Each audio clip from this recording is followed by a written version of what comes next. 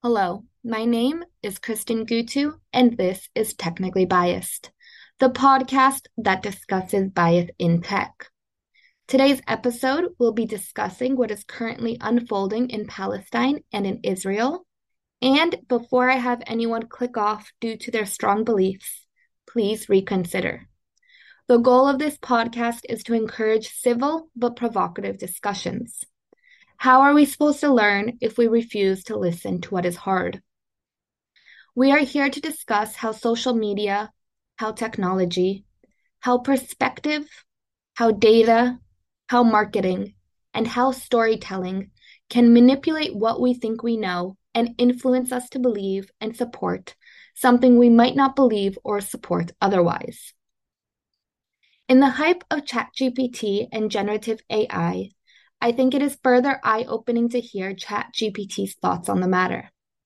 When asked if it thinks Palestinians deserve freedom, ChatGPT's response is, and I quote, "The question of whether Palestinians deserve to be free is a complex and contentious issue that depends on one's perspective and political beliefs. Different individuals and groups hold varying opinions on this matter." I will end the quote there. However, when asked if Israelis deserve freedom, ChatGPT strongly supports they do. Their answer is, and I quote, "Yes. Just like any other group of people, Israelis deserve to be free again." I will end the quote there. ChatGPT says that just like any other group, Israelis deserve to be free. But ChatGPT does not believe that Palestinians are deserving of the same human right. And why is that the case? If ChatGPT is an unconscious entity that has no ability to think for itself, then what are we feeding these technologies to output such horrendous and concrete beliefs? How do these technologies use human biases as input to further prime those that do not have access to better information? How do these technologies manipulate the way we think? And on that note, I would like to now introduce our guest, Mark Getzoff. He is a technology and data professional with a passion for the history of the Middle East. He holds a master's in economics from New York University and has studied extensively the histories of Israel, Palestine, and the surrounding region. While not a professional in history or politics, he brings in a nuanced perspective based on geopolitics and how the stories of these two nations continue to develop. It is important to note that it is neither my nor Mark's intentions to convince our listeners to feel hatred towards either side. We need to approach this situation, as with most delicate situations, with open hearts and the intention of understanding both sides' perspectives. That said, thank you so much for being here with us, Mark. Can you please start by giving us a further introduction of yourself and how you've become interested in these matters over the years? Sure thing, and thank you so much for that introduction. Apart from having gone to Cornell University and having studied industrial labor relations with a minor in economics, and then furthering that with a master's in economics at New York University, I find myself really drawn to studying the history of the Middle East, not just because of its ancient heritage, not just because I am Jewish and therefore I find a very significant cultural aspect to it, but also because the situation there continues to develop year after year amongst many countries that are in flux. So whether it's civil conflict, whether it's civil strife, whether it is new governments forming or collapsing, the Middle East is very interesting from a geopolitical perspective. And that is why I've always been interested in it, on keeping tabs on the news.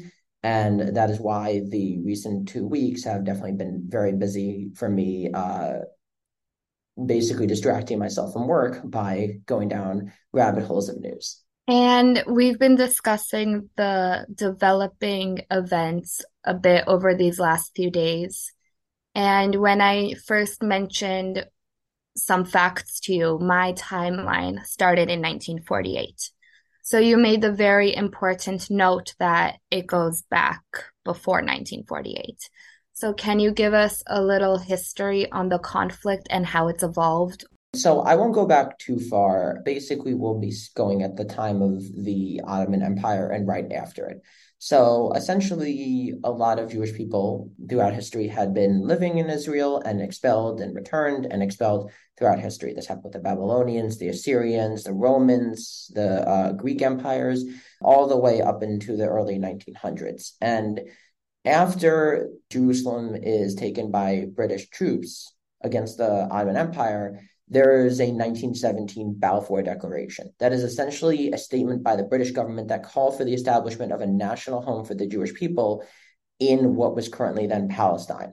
And this was despite the fact that Jewish people made up less than 15% of the population there at the time. The declaration also technically stated that nothing shall be done which may prejudice the civil and religious rights of the existing non-Jewish communities. But it did not outline what those communities were. It didn't state what rights they had and or how they'd be protected. So akin to much of British imperial history, it stated a lofty goal, but didn't exactly lay out the specifics for anyone to follow. In the 1930s, a lot of Jews from Germany and later on what was at the time the Sudetenland of Czechoslovakia and in Austria, after it was annexed by Nazi Germany, a lot of Jews are looking to flee the region in Europe. And consequently, at the same time, essentially 32 countries convened in France to discuss resettlement. But while many of them expressed sympathy for Jewish refugees, most of them declined to take them in. And this included the US and Britain. So this gave credence to an ideology of Zionism that had existed for a long time by essentially the idea of a Jewish homeland.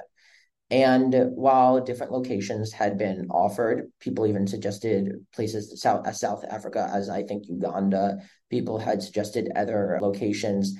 It became much more clear to this group of people that they were going to try to settle in what was then British ruled Palestine. As the area proved popular, the Jewish population in what was then Palestine increased by 160,000 people between 1932 and 1935. So this put stress on the British occupation. There is then new immigration quotas in Palestine trying to limit the number of Jews. And right after World War II is over, as there are millions of Jews in Europe coming out of concentration camps, death camps, ghettos that are looking to settle, they often find that the countries they are looking to settle back in, where they grew up or where they were before the Holocaust, don't want them back. This included nations in the former Soviet Union, in Austria, in Germany, in Poland at the time. They were usually not welcome. Many of them end up on the island of, I believe, Cyprus in a British internment camp, hundreds of thousands of them, essentially to be held indefinitely until they're eventually settled. So many eventually do settle in British occupied Palestine, many through illegal routes. And that leads us up to the events of 1948, when Britain basically surrenders the region, basically states that they are no longer going to be occupying Palestine. And the UN decides that it was going to be two separate states. They define the borders, and then we get the events up to 1948, as you described.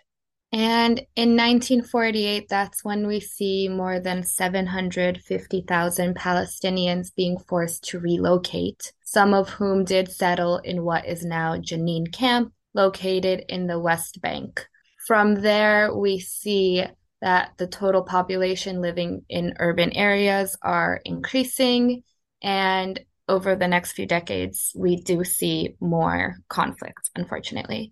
So we're going to bring it up to what is currently happening today.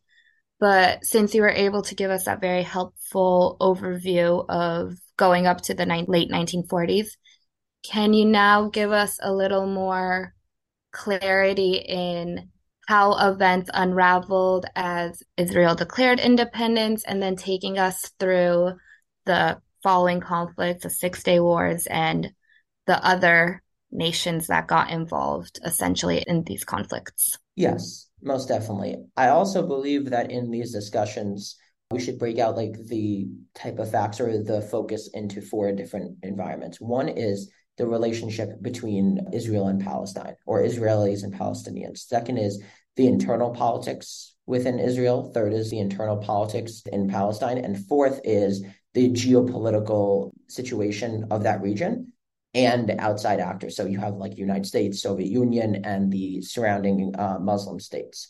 So After Israel declares independence, 5 countries, Egypt, Iraq, Jordan, Lebanon, Syria, declare war on Israel. They essentially invade the country, and this is right after Israel's government, after it declared independence, is recognized by both the United States and Soviet Union at the time, which at the time is seen as confirmed independence. Once you are confirmed independence by both superpowers of the Cold War, that was supposed to be a given. The Arab states essentially assumed that they could destroy the state of Israel, that they had larger armies, they had much more weaponry, they were not newly formed states. Some of them were, but not within the last few months. The war does not go well for them. Essentially, Israel is able to win the conflict, and in winning the conflict,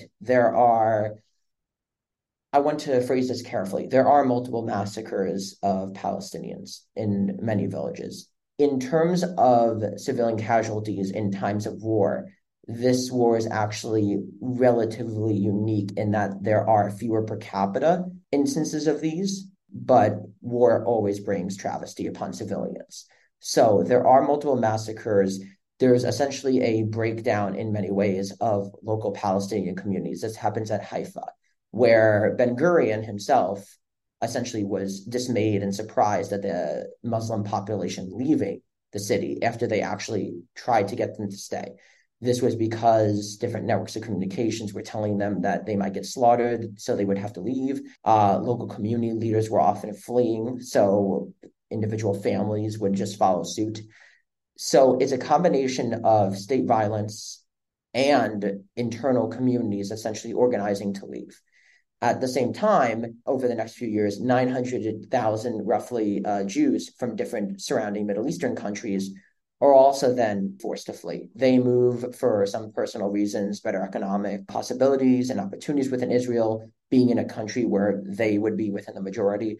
But many are stripped of their wealth, their land, whatever property they have, and forced to flee. So in many ways, this is a very debated time. It is obviously very clear that Palestinians were in many cases forced to flee and lost their lands in which they occupied. I think what's important here is that the relationship between Israelis and Palestinians in this case should be separated from Israelis and the surrounding Middle Eastern states. The surrounding Middle Eastern states forced by government decree Jews to flee.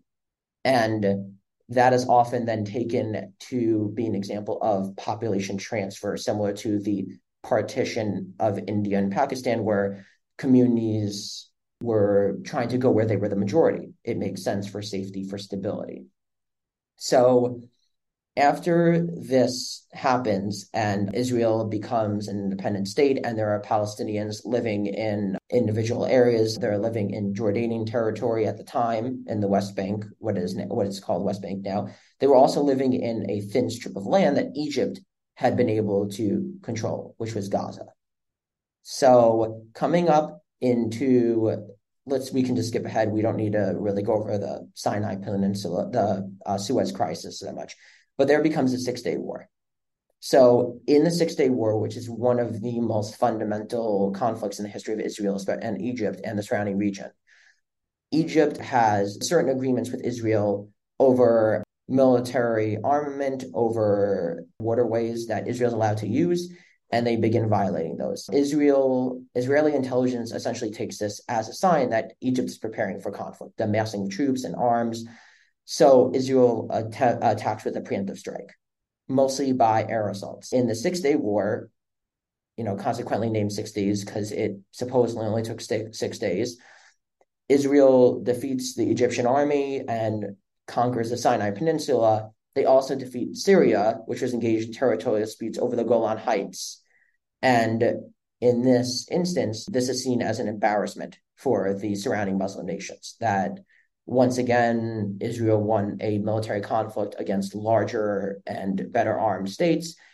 And this prompts the beginning of what many people now understand to be like the organized Palestinian resistance. There is immense embarrassment within Egypt over the conflict. After Nasser is no longer there, his successor Sadat is essentially trying to reconquer the Sinai Peninsula. Egypt now launches a surprise attack along with Syria against Israel in order to reconquer Sinai Peninsula, but also with the possible aim of extinguishing the Israeli state. That was also their stated goal. While the initial surprise attack does push Israel to some limits, Israeli military then regroups, rearms, and is able to defeat Egyptian military and Syrian military. It's also important to note at this time that Jordan, while it did send some troops, essentially tries to stay out of the conflict. Jordan at this time is now trying to form a much more neutral stance in this conflict and not be direct combat with Israel. So you continually see through these conflicts how fewer and fewer nations are trying to participate in these conflicts. Fewer of the surrounding Muslim and Arab states see it in their best interest to continually have direct military conflict with Israel. So after this Yom Kippur War, we essentially have then later on the Camp David Accords in 1978, where U.S. President Jimmy Carter arrived at what he called a framework for lasting peace. And these were the blueprint for a peace treaty that ended up having Egypt recognize Israel in order for the Sinai Peninsula to be transferred. So this was of immense significance for this time. Egypt and Israel had essentially been the two most conflicting nations with tens of thousands of soldiers dead between them and constant warfare. The difficulties after this, though, are twofold. Egypt is expelled from the Arab League for recognizing Israel and is essentially supposed to become pariah amongst the Arab world. And Sadat, who signed it, is assassinated within Egypt. So when we talk about the geopolitics at the time, essentially, this is largely the end of organized state militaries of surrounding countries trying to attack or trying to conquer Israeli territory. This is essentially the last of those conflicts, but it's not the last of the conflicts that will involve those militaries in more internal disputes or disputes within their own borders. That is more of the geopolitical situation at the time. If we look specifically at the internal Palestinian politics and how they interact, the Six-Day War is essentially seen as proof that the militaries of the surrounding states will not be able to conquer Israel and obtain the land for Palestinians for them to go back to. So you start seeing the organization of armed Palestinian resistance in much greater numbers under Yasser Arafat. Yasser Arafat, with many PLO members, so in this case, PLO refers to the Palestinian Liberation Organization. They and a lot of the refugees after the Six-Day War in the West Bank flee into Jordan. There is a small military battle that lasts roughly a few days in which Israel's military is turned back by a combination of PLO fighters and Jordan fighters. This immediately raises the popularity of what was called the Fayadin, which were PLO military members. Then Yasser Arafat, with the PLO, tries to unseat the government of Jordan, to take it over and install a much more friendly government. They do this by trying to assassinate the ministers and the king at the time. In response, the king of Jordan, Hussein, essentially goes down hard with brutal military attacks on the Palestinian refugee camps and the Palestinian Liberation Organization, and they flee. Some flee back into Israel, and many flee into southern Lebanon. But this is known as Black September, the time in which a lot of the Palestinian refugees in the PLO are essentially expelled from Jordan. And this is very important for current Jordanian politics, where you can even see the Jordanian president says, we don't want any more refugees. After they flee into southern Lebanon, this creates a very tense situation in Lebanon, which is historically a very divided nation along Sunni, Shia, and Christian lines. There was an old census, I believe, that essentially said each group had roughly 1/3 of the population, and there has not been a census since. That is because their goal is to split the government equally 3 ways, and if there was a new census showing that some of the population, maybe Sunni or Shia, is now 40 or 50% of the population, that would be seen as illegitimate. And they're very afraid of the internal strife that would cause. After the PLO and many Palestinian refugees set up in southern Lebanon, they essentially create a state within a state. They set up checkpoints, they start policing the area, and they launch military rockets into northern Israel. And they try to assassinate an Israeli minister. Israel takes this as a cause of war and sends the military in to invade southern Lebanon.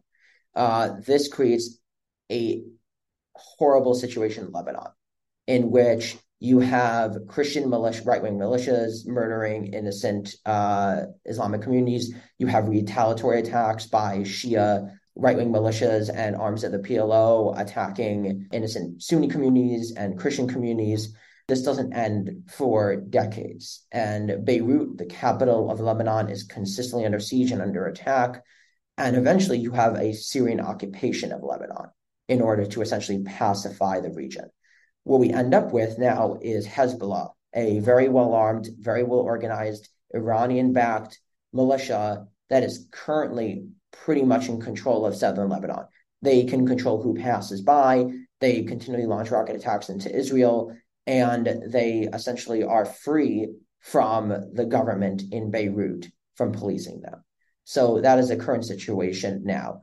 We can stop there for now in the timeline. And obviously, I know you want to continue with newer points, so we can do that. So I think this is all very helpful. And the reason I do want you to give this timeline for our audience is because you have so much information to share. And I'll let you share more of the more notable, of course, it's all notable, but some of the more notable points for my goal is to show how our perspective is influenced by technology. So right now we see social media influencing us, we see technology influencing us. And I'm curious to see what your thoughts are regarding how this influences people internally and externally. So, for example, we've heard that during the Russian-Ukraine war, a lot of Russians were fed propaganda, so they were fighting for a cause that they might not have necessarily been in line for. So one of my questions for you, and you can jump around if you want to continue on the timeline, but one of my questions is if you think that Israel is fully aware of the situation that they are fighting in, or how they've been influenced by the social media, by propaganda, but also by technology that they are using, whether provided by America or more generally. Yeah, no worries. We can go back to the timeline later to basically bring it from like the 1980s to today. What essentially I have found through looking at social media information is also recognizing the internal politics of Israel right now. They have had, I think it was either 5 or 6 elections within recent years, because it is very hard for any government that is formed to stay together and to be popular. Netanyahu, the longest serving prime minister in Israeli history, recently resorted to forming a government with extremely right-wing parties. These include people such as Ben Gvir, who was not even allowed in the Israeli military because of his radical ideology. This is a man who has a poster of the person who committed the massacre in the Cave of the Patriarchs on his mantle. This is a person who has made multiple statements of eradicating Palestinians, and Netanyahu has him in his government. Netanyahu's personal interests can diverge often from the goal of Israeli policy, but it can also direct it. That is one of the most difficult situations here. I should state for people who are not familiar, Benjamin Netanyahu was part of Israeli special forces.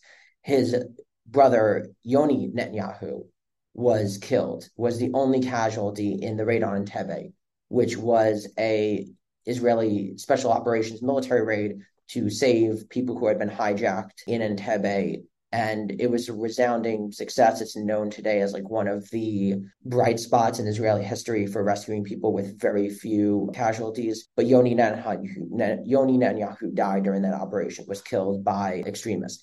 So this is often speculated as having informed Benjamin Netanyahu's policies to be much more aggressive, nationalist, and unforgiving towards what he sees as Palestinian aggression. He has taken a much stronger nationalist and militaristic stance than many of the prime ministers before him.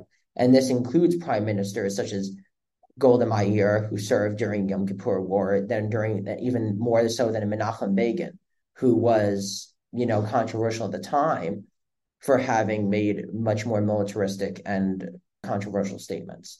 So Benjamin Netanyahu, it's very hard to speculate on exactly what he wants out of this conflict, but he has obviously directed multiple offices within his government to put out media and to put out tweets and to put out stories that are inflammatory, which does not serve the purpose of de-escalating the conflict, and it only serves the purpose of maybe riling up the base or moves for a ground invasion. So I also think definitely technology plays a role, but especially in the sense of internal Israeli politics, which is asking the question now, how did this happen? So the initial Hamas attack was multifaceted. Many soldiers came over the border, broke down the walls. They went into Israeli communities. They did attack some military outposts along the way, but their main goal seems to have been, civilian communities that were not very well defended. Kibbutzes, the music festival, which has become infamous now. And one of the main questions is how is Israel, which has the surveillance power of Pegasus, which is like one of the most developed anti-privacy softwares in the world, with some of the best military intelligence and spy operations around the world that are renowned within Mossad, how did this happen in that they did not see it coming or were totally left unprepared? So I think technology plays a role in that. I think social media plays a role in that. Netanyahu will often ignore or will take social media posts or trending stories that are against Israel as proof that they should not listen to the outside world rather than the opposite. And so I think in that way that Biden's visit was an attempt to essentially try to de-escalate the situation. I think one of the most important things he said was, you don't want this to become Israel's 9/11, even though in many ways it is, because of the rage that came afterwards. So it might be comparable in many ways to the reaction to 9/11 and the Iraq war and the invasion of Afghanistan, in that it might be something that many people in Israel now see as inevitable, but something that will not be in the interest or will not have any almost good positive consequence in the end. And I think all those points are so important that you noted because, like you said, people are quick to share the most aggressive, the most violent news, the most clickable news. And yes, we need to get to the facts, but that's also not necessarily the most important thing. It's understanding how to mitigate it and to stop it, and less so to point fingers. And I think this can be furthered for different sides' narratives to help them sell their story regardless of the facts. Yes. So I think we left off around right before the first Intifada. The first Intifada comes along and is described as a shaking off of Israeli oppression. It begins with massive nonviolent protest, and some of those turn into violent clashes with Israeli police. 2,000 people end up being killed by the end. But the first Intifada is different from what comes later, second Intifada, in its much more economic aspect of, and its boycotts and its desire for more nonviolent protest. This continues until the signing of the Oslo Accords. And the Oslo Accords were signed between Yasser Arafat and Yitzhak Rabin in 1993. And this was essentially to establish a Palestinian Authority as the government of those regions. And then Yitzhak Rabin, the Prime Minister of Israel, is later assassinated by a ultra-right-wing Israeli who did not want the Oslo Accords, did not want any territory given up. Those Oslo Accords had become an extremely contentious issue within Israeli politics, with massive protests both for and against it. And it was during a protest for peace, a protest in support of the Oslo Accords, that Yitzhak Rabin is assassinated. And this is seen in many ways as a turning point in Israeli politics, in which the prospect of a permanent and lasting peace seems to have died. In 2000 to 2003, there was the second Intifada. It began when Ariel Sharon, who was then the leader of the Likud party, visited the Al-Aqsa Mosque in Jerusalem. And this is seen as a very big offense to Palestinians and to Muslims. So many Palestinians started protesting, many initially peacefully. Israeli police then cracked down on the protest, but then the protest morphed into something much more violent. They escalate into many suicide bombings, suicide attacks, truck bombings, etc., on major highways, on major entries into different roads, cities, etc. And one of the most important things here isn't just, I mean, let me say both. The loss of life and the casualties and injuries during the Second Intifada are much higher than the First Intifada, but the economic damage is much more severe.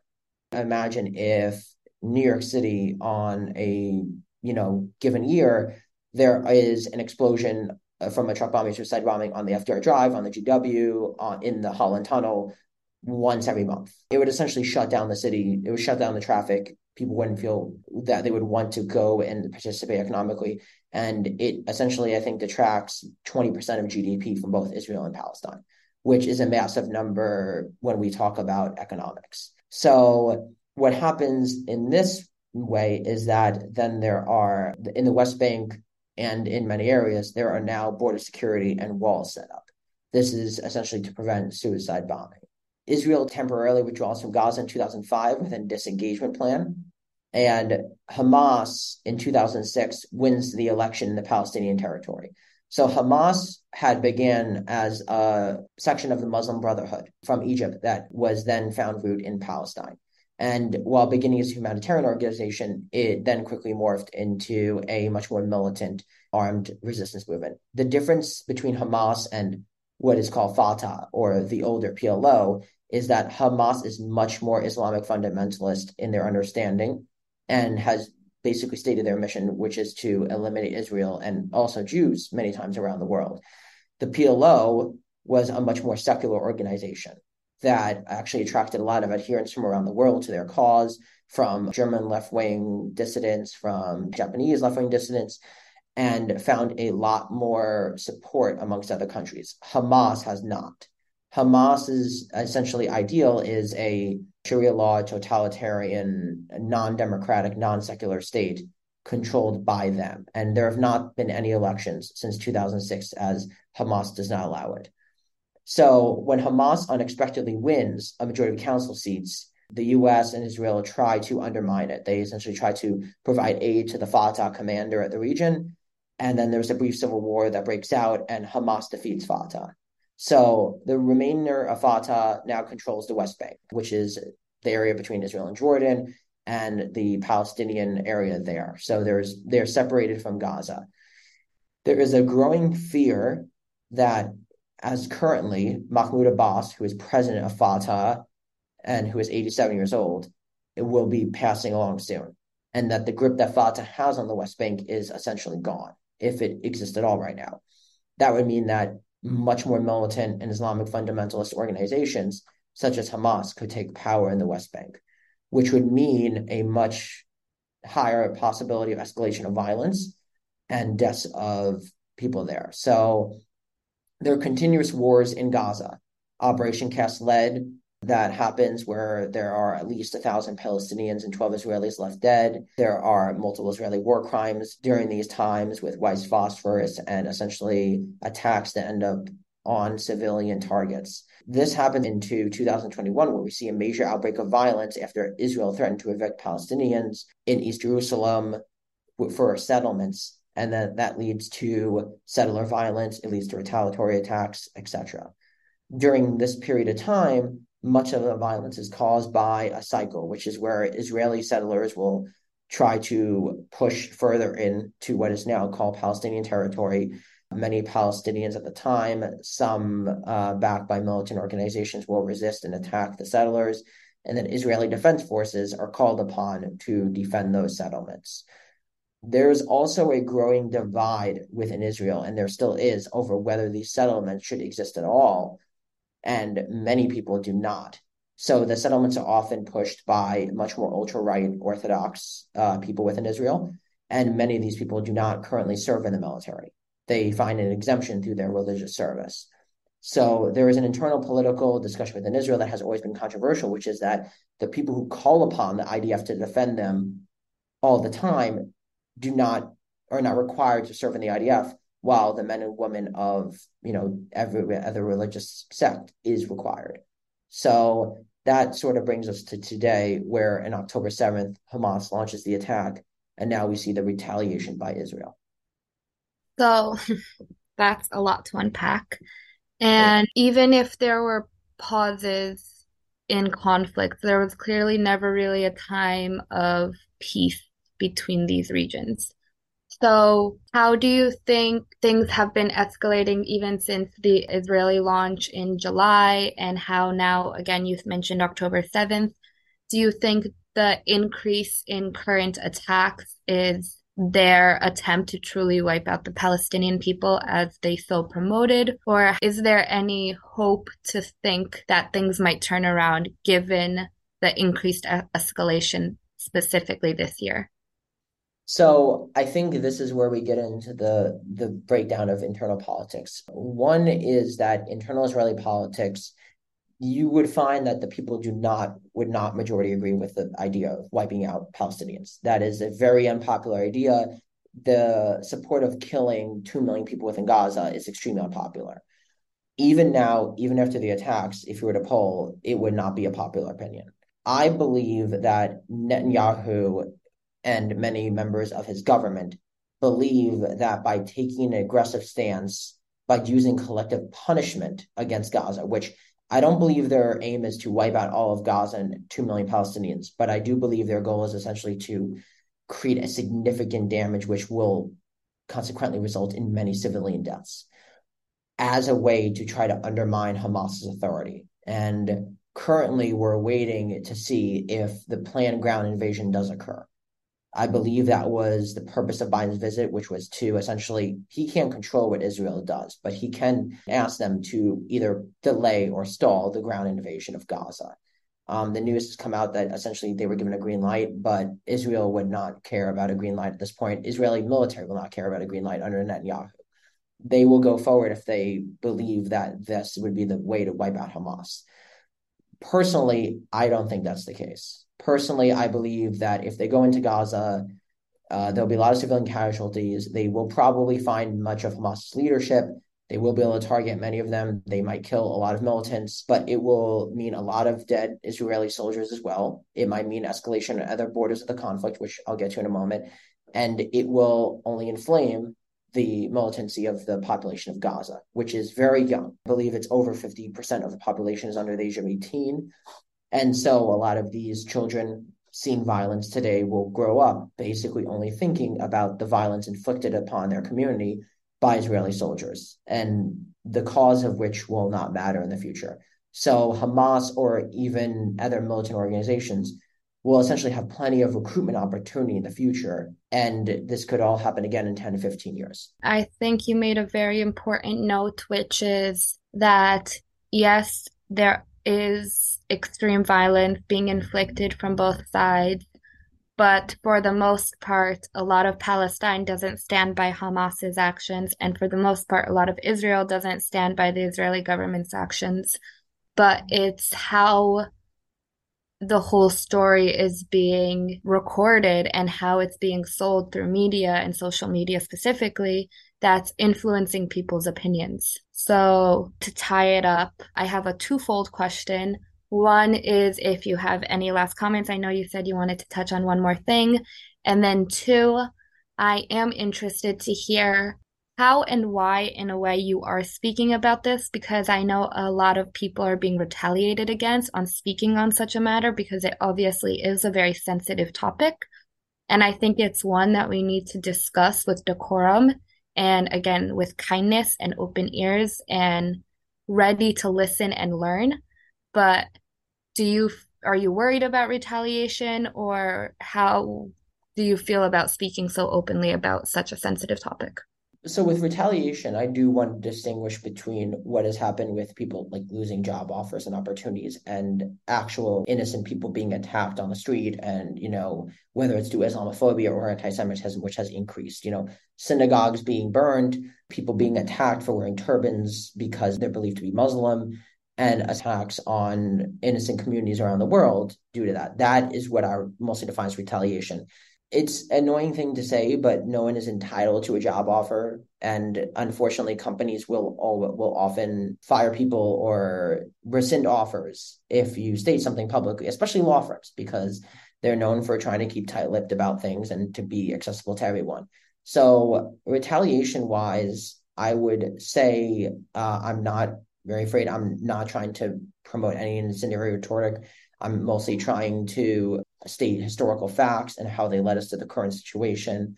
So in that case, I'm not afraid. If people, have a problem with what I say, I'm very open to discussion. If people have a problem with me being Jewish and think that immediately means that I am, not trustworthy on statements, then that's their opinion, but nothing I'm gonna change for that. And sorry, what was the first part of the question? It was And other thoughts. yes, and I do agree with you. I am very grateful that we are sticking to the facts because, like I said, my intention, and it appears that yours as well, is not to influence people's opinions, but to give them information that they can use to create their own opinions. But we're sticking to the facts. And so, are there any last facts that you think are, of course, they're all notable again, but that are the more important pieces of the puzzle that might help us with how So things continue to. I would say I'll try to limit it to two. It might end up being three. One is that there's an important situation regarding Egypt. Egypt shares a border with Gaza and apparently might open up some corridors to humanitarian aid. Egypt has a very heavily security and heavily fortified border with Gaza, and it does not allow refugees through.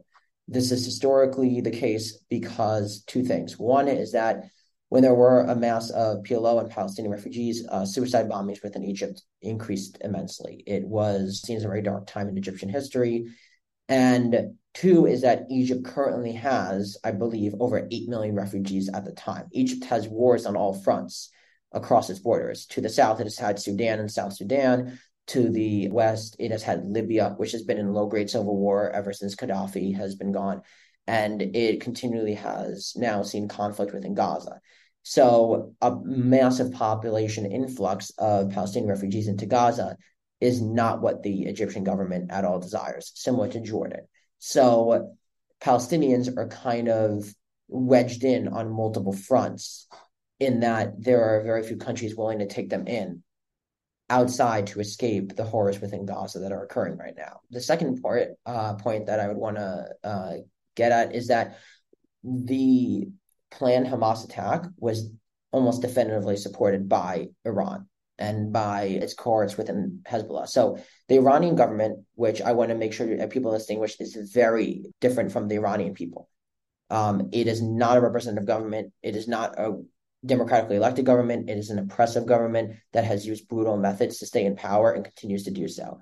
So that Iranian government supports Hamas and supports Hezbollah, which is the terrorist organization that is much better funded, larger, and better equipped than Hamas to the north of Israel, and has essentially been organizing attacks against Israel as a way to create a wedge between Israel and Saudi Arabia, who were, many people speculate, were on the verge of signing a security and peace pact, which would be instrumental for the region in essentially trying to put away a conflict that has occurred in many ways throughout decades. So that is Iran's stated goal.